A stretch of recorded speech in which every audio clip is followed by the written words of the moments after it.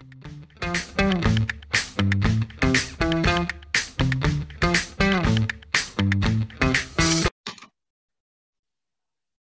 everyone, and welcome to the Roadmap from Auto Finance News since 1996, the nation's leading newsletter on automotive lending and leasing. It is Monday, July 19th, and I'm Joey Pizzolato, editor of Auto Finance News. I'm joined by Amanda Harris, associate editor, and this is our weekly wrap on what happened in auto finance for the week ending July 16th, 2021. As always, I want to thank Auto Finance News advertisers, Alpha, Agora Data, DealerTrack, Defy Solutions, and Spirion for their continued support. Some good news this week from Taiwan Semiconductor Manufacturing Co., a chip maker for Apple and a key partner to many of the world's biggest car makers. The company said that it will ramp up production of microcontrollers by close to 60% this year, which will help to greatly boost supplies for its automobile clients starting in the current third quarter.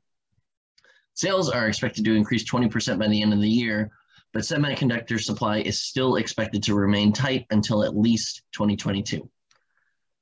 On the inflation front, the consumer price index surged in June by the most since 2008, topping all economists' forecasts and rising to 5.4% when compared to the same time last year, according to Labor Department data released this week.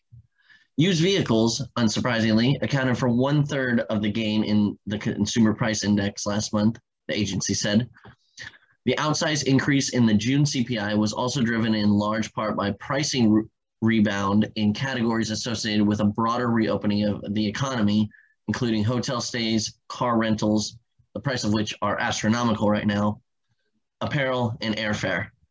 Expectations that those increases will normalize help explain the Federal Reserve's view that inflation is transitory. In auto finance, second quarter earnings season is upon us, and Amanda and I looked into Wells Fargo Auto, Chase Auto, Bank of America, US Bank, and Truist Bank's earnings this week. The upshot, things are looking pretty optimistic for the industry this quarter. Chase Auto and Wells Fargo Auto, for one, reported positive trends across all metrics we tracked.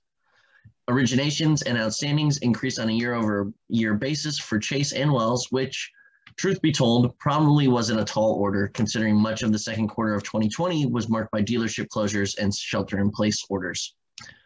Credit performance, though, has continued to hold strong, largely due to increased consumer liquidity. Delinquencies trended lower at Wells, Chase, PNC Financial, and US Bank, and charge-off rates remained lower on a year-over-year basis across the board. Not so surprising, too, was news that banks are increasing their focus on digital channels. Amanda has the breakdown. Yes. So we're already seeing a trend this quarter as well, where banks that have been kind of prioritizing their digital capabilities really are, just benefiting from that like pretty much every quarter, lately.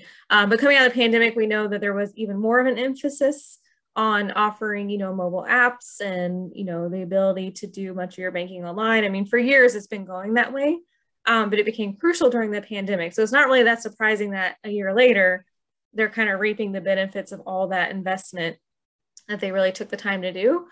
So for one, Bank of America, for example, they also saw both, just a pretty big uptick in their digital unit sales. So sales that were done, online, things like that through online applications.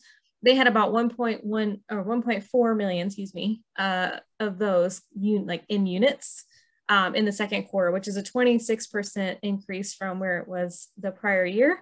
And it's up 50% as well from Q2 of 2019. So even before, it's up from pre-pandemic as well.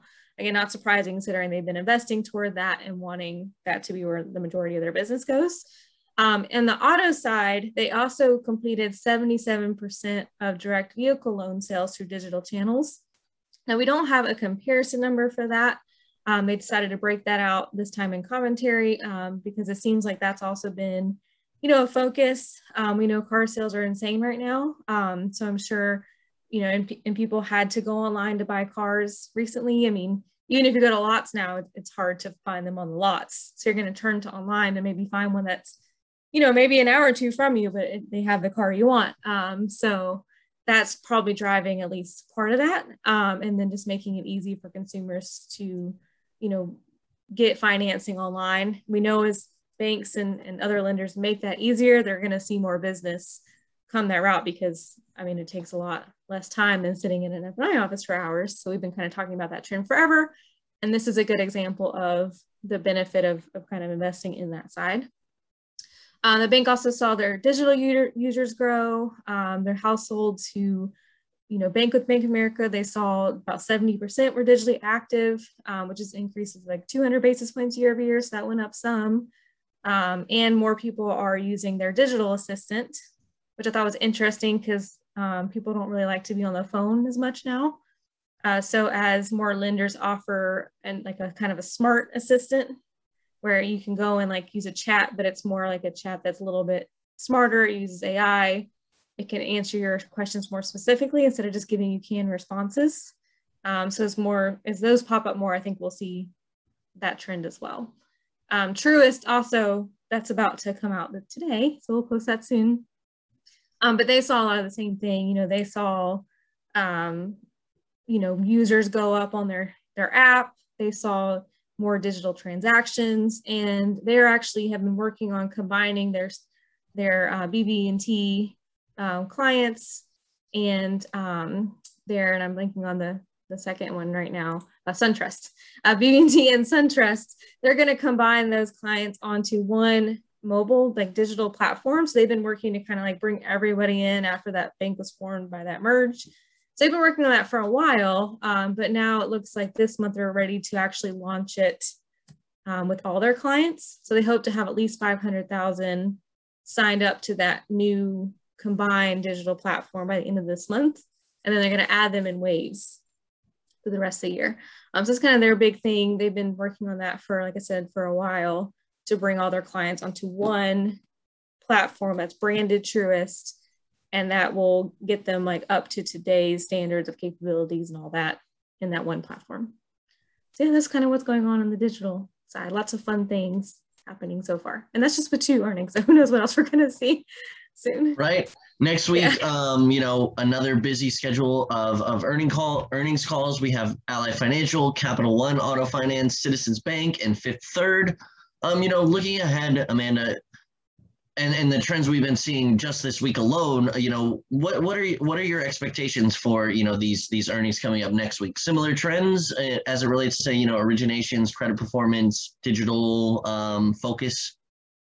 Yeah, I think we'll definitely see similars, especially on the originations and outstanding growth. Like you said, we're comparing this to a time last year when things were like shut down. So obviously everyone's going to be up quite a bit, but I think it's more interesting to look at where they were even based on this time in 2019. We're seeing a lot of growth based on that comparison too, which you can argue is a little bit more fair because we know, like I said, auto sales are still really strong. Now, as we get into the following quarter, so the second quarter is probably going to be strong because of that. As we get into the following one, I'm looking forward, we know already there's been some slowdown in car sales. Prices are kind of starting, to even out a little bit. Still crazy high. They're going to be high for a while, but they are not going up quite as much each week and each month.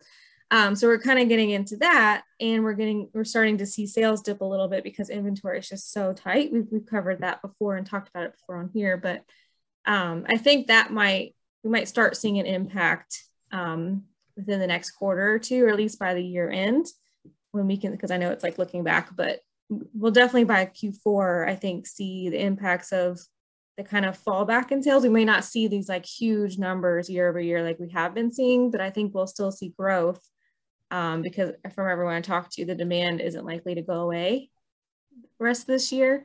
So yeah, that's what I think I'll see on that side. On the digital side, I do think we're going to see more, especially with the banks and credit unions, because they have definitely put a big emphasis on digital, because obviously unlike an OEM, like a digital bank is going to have a lot more reasons for someone to interact with them online because you're doing your actual banking through there, or, may have your mortgage with them too. So you're going to have more than just a car loan. You're going to be interacting with them digitally in a whole different different way than like you would with maybe a captive. So I think we'll see that more too as we see more of the larger banks come out.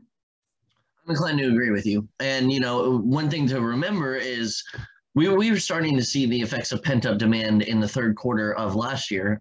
So as we kind of, as you mentioned, see kind of this cooling of demand that's sort of started in June, if that continues through the summer, obviously August is a big month. We'll see if that kind of shakes out to continuing to be strong, or if the inventory challenges will really kind of cripple auto sales. But I would imagine we would see, going into the third quarter and even the fourth quarter, kind of like you said, less year-over-year growth because of the changes in demand, if it does kind of lean that way. All right. Well, thanks, Amanda, as always. That about wraps us up for this episode. Thanks for joining us on the roadmap. Please rate us on whichever platform you use to listen. Follow us on Twitter and LinkedIn, and we will see you online at autofinancenews.net and here next time.